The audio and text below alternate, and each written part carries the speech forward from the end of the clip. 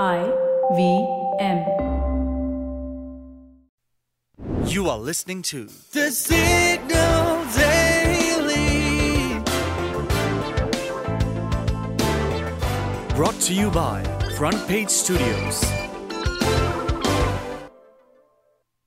There's a bidding war for Manchester United. Two contenders are ready to throw in some serious cash to claim ownership of the iconic football club. It's shaping up to be the most expensive showdown in the world of sports acquisitions.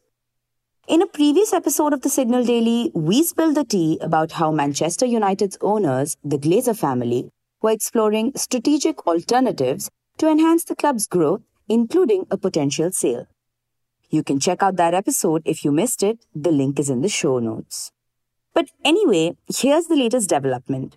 The Glazers had set a soft deadline of 10 p.m. on Friday, February 17th, for buyers to submit their respective bids.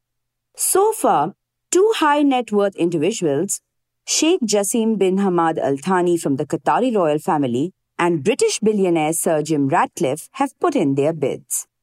But now, let's talk money. Like I mentioned earlier, this is expected to be the most expensive sale in Premier League history and potentially across the entire sports sector. For instance, the Qataris' initial offer could value Manchester United at around £5 billion or $6 billion. That is also how much the Glazers want for the club.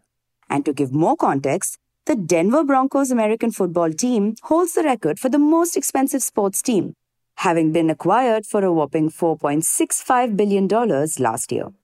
But this bidding war is not just all about the money. While the Qataris will bring in a lot of moolah, United fans aren't too happy about a Gulf state's involvement.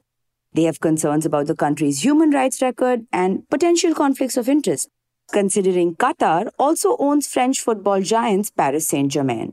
In fact, Manchester United's LGBTQ+ fan group told BBC, and I quote, "Any bidder which seeks to buy Manchester United must commit to making football a sport for everyone, including LGBTQ+ supporters, players, and staff," end quote.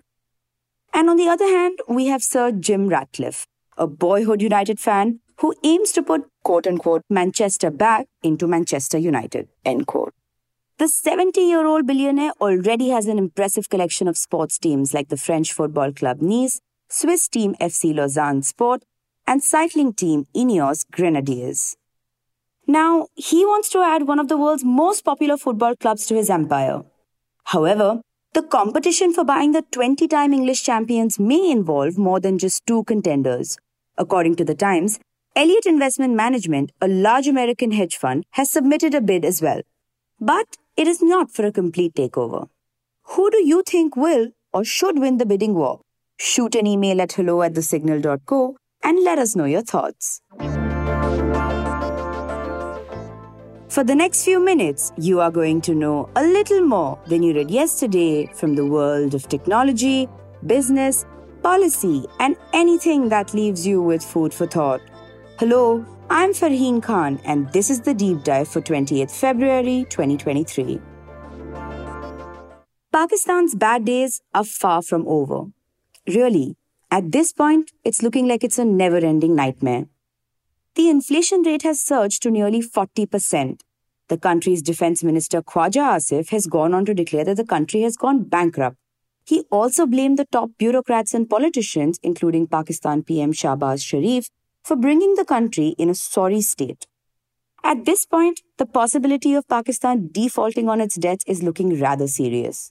And the crucial $1.1 billion IMF bailout that is meant to pull the nation out of bankruptcy hasn't come yet. So, what's happening with the country?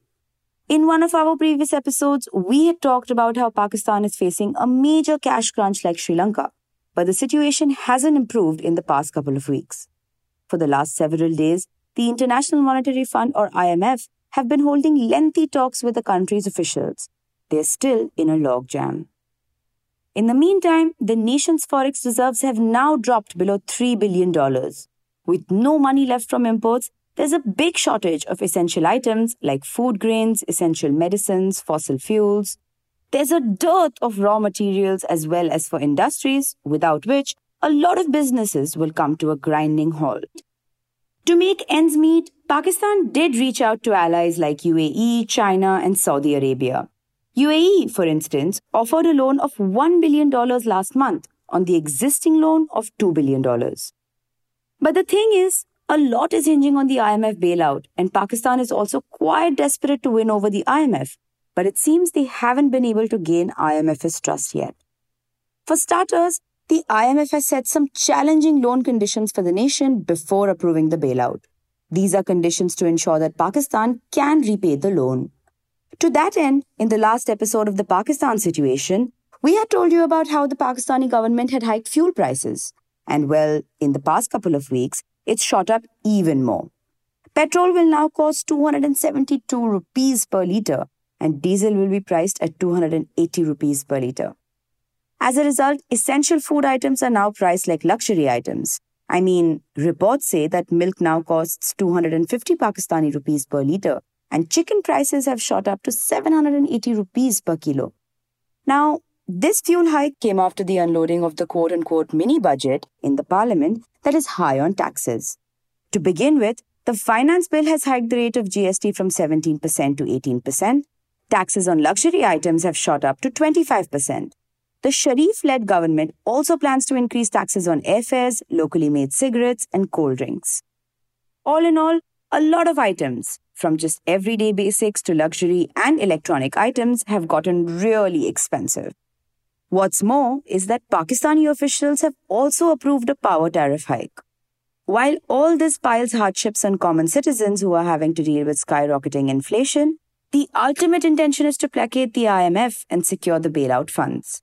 You see, the IMF wants the Pakistani government to raise Pakistani rupees 170 billion in extra revenue by the end of July 2023. Now, it's a do-or-die situation. Will it get the bailout in return for high taxes? Stay tuned to this developing story. If you like listening to The Signal Daily, please show us some support. Rate and review us on Apple Podcasts and Spotify. We'd love to hear what you have to say about this podcast, so feel free to shoot an email at hello@thesignal.co.